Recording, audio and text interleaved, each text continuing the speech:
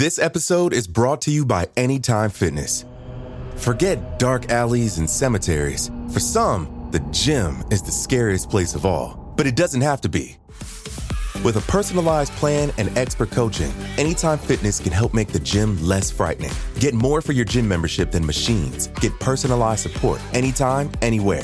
Visit AnytimeFitness.com to try it for free today. Terms, conditions, and restrictions apply. See website for details. Today is Wednesday, April 14th, 2021. On this day in 2007, two vault managers at the Agricultural Bank of China committed the biggest bank heist in Chinese history.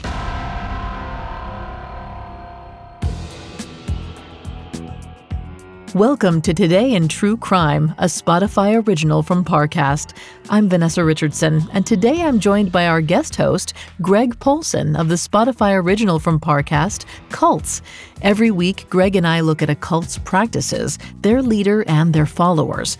He's here to discuss some of the historical aspects of today's story, while I'll cover the narrative. Hello, everyone. I'm thrilled to dive into China's biggest bank heist. Let's go back to the city of Handan on April 14th, 2007.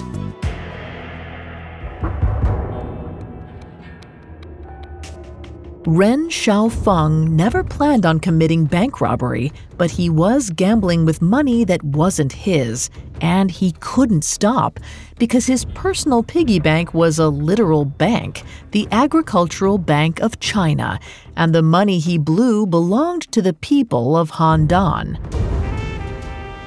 Ren thought he was born lucky, landing a job at the Agricultural Bank. While other young men his age were struggling to earn their living in the new open market, Ren comfortably watched over their savings in the vault.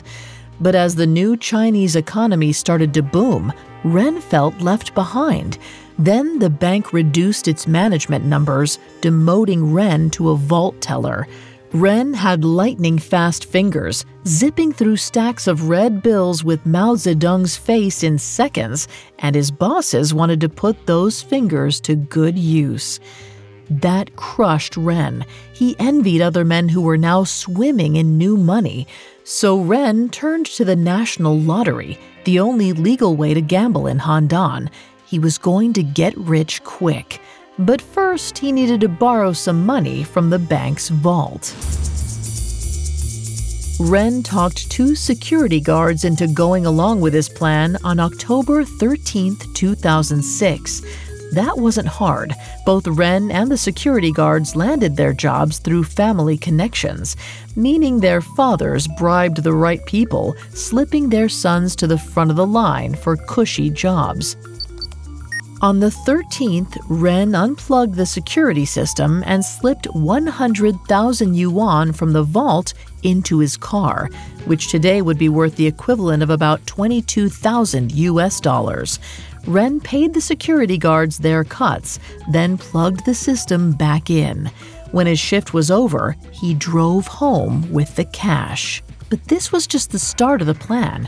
Ren was already a regular lotto player. Now he used 20,000 yuan from the vault of the Agricultural Bank of China to even the odds.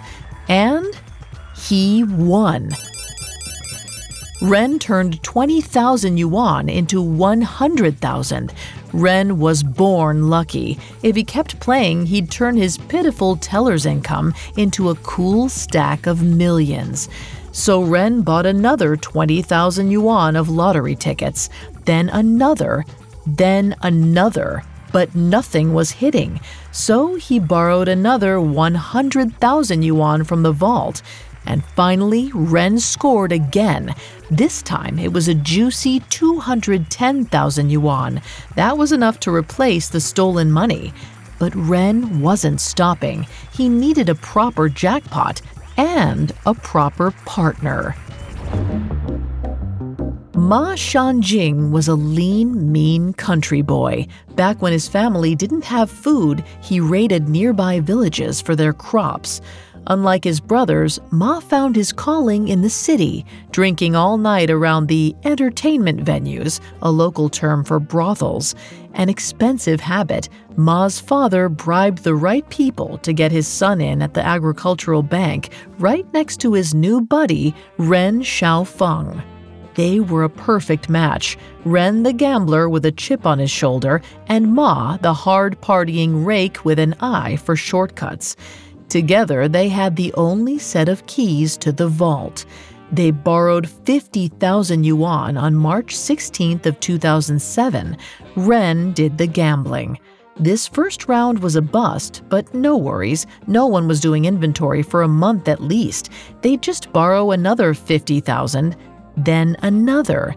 Ren won small amounts, but never enough to recoup their losses, so they kept borrowing. They had a serious problem. Ren and Ma couldn't stop. Their debt to the bank grew into the millions. If a bank official gave even a customary glance into the vault, they'd notice huge chunks like that missing. They needed to replace the money fast. Ren calculated that the vault would be 33 million yuan light for the next inventory count, around 7.2 million US dollars today. He was desperate and made a desperate man's gamble. On April 14, 2007, Ren and Ma stole 18 million yuan. But this time, their co-workers noticed. It was hard not to notice them stuffing millions of yuan into duffel bags. But Ren, cool as ever, assured them he and Ren were just doing their jobs. Taking money was never so easy. Ren and Ma didn't even think of this as a bank heist. Since only so many lottery tickets were printed on a daily basis, Ren and Ma purchased their tickets directly from vendors, cleaning most shops in the city out. They needed a huge payout to simply recoup their losses. If not, they were going down. But with so many lotto tickets in hand, there was no way they could lose. Or so they thought. Up next, Ren and Ma go on the run, and China takes the international spotlight. The internet. What would we do without it? So much information, so little time, and yet, with all the answers available online, there still lie scores of deep, dark, spooky secrets. Mysteries yet to be solved until now. This isn't clickbait. This is our exclusive new podcast, Internet Urban Legends. I'm Loie, your evidence expert. And I'm Eleanor, the self-proclaimed skeptic. Together, we're the gruesome twosome, sleuths in search of the weirdest stories on the web. Every Tuesday, we investigate the internet's creepiest conundrums, covering each conspiracy theory and combing through every clue to separate hoax from haunt. Whether it's the video sure to make you lose your appetite, blank room soup, or every kid's worst nightmare, the terrifying truth behind Disney's deaths. Or every parent's worst nightmare, social media's Momo challenge. Each episode of Internet Urban Legends is chock full of disturbing details which are either truly demented or ripe for debunking. And no matter our conclusion, we're sure to be left scared half to death. So won't you join us? Follow our new Spotify original from Parcast, Internet Urban Legends. Listen free and exclusively on Spotify. This episode is brought to you by Anytime Fitness. Forget dark alleys and cemeteries. For some, the gym is the scariest place of all. But it doesn't have to be. With a personalized plan and expert coaching, Anytime Fitness can help make the gym less frightening. Get more for your gym membership than machines. Get personalized support anytime, anywhere. Visit AnytimeFitness.com to try it for free today. Terms, conditions, and restrictions apply. See website for details. Now back to the story. On April 14, 2007, two vault managers at the Agricultural Bank of China committed the biggest bank heist in Chinese history. And now my guest, Greg, will walk us through the fallout of the robbery, as well as the once-in-a-lifetime historical setting. Thank you, Vanessa. Ren Xiaofeng's plan to strike huge in the lottery, using stolen money from the vault, was guaranteed to fail. Lotteries are designed to reap more money than they pay out. Even with that much money in the game, the odds were overwhelmingly against him. And yet, Ren was lucky. On that first round of gambling in 2006, he turned 20,000 yuan into 100,000. Ren could have stopped right there and gotten away clean. But on April 14, 2007, he gambled with 14 million yuan and won only 98,000. Ren and Ma met that evening. Ren paid Ma 600,000 yuan, worth about 132,000 US dollars today, out of a bag that still contained millions. Then they fled in opposite directions. Soon, the whole Chinese government came for its pound of flesh. China had won the bidding to host the 2008 Summer Olympics, throwing itself into the international spotlight. With the country rapidly growing from third world underdog to leading first world titan, China had much to prove.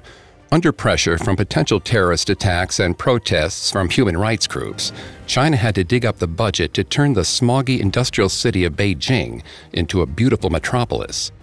The price tag was more than 40 billion US dollars, the most expensive Olympics budget in history at the time.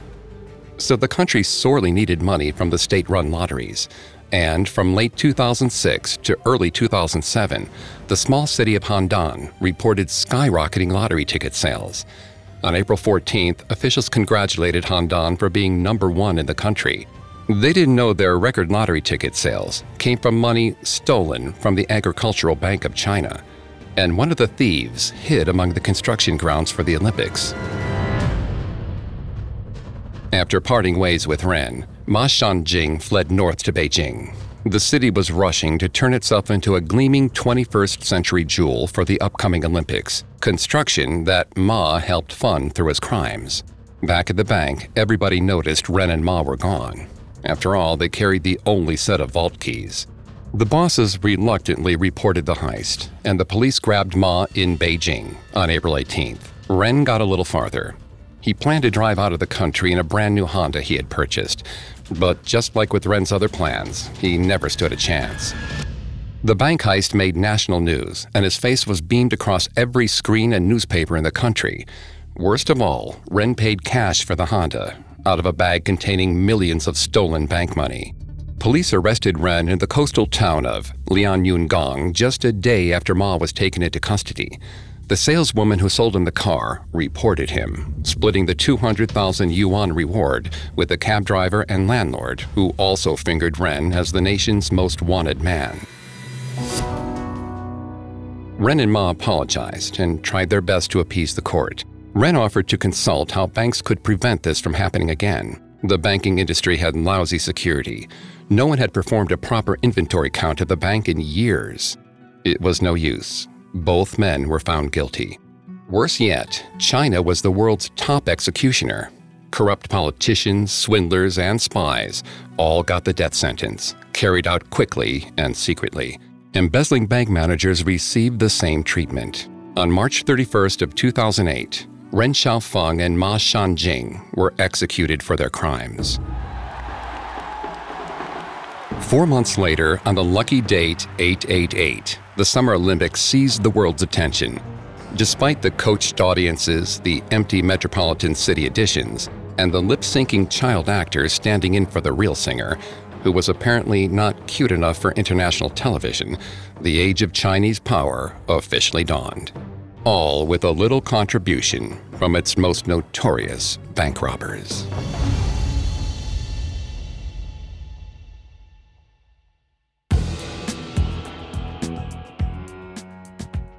Thanks again for listening to Today in True Crime. I'm Vanessa Richardson.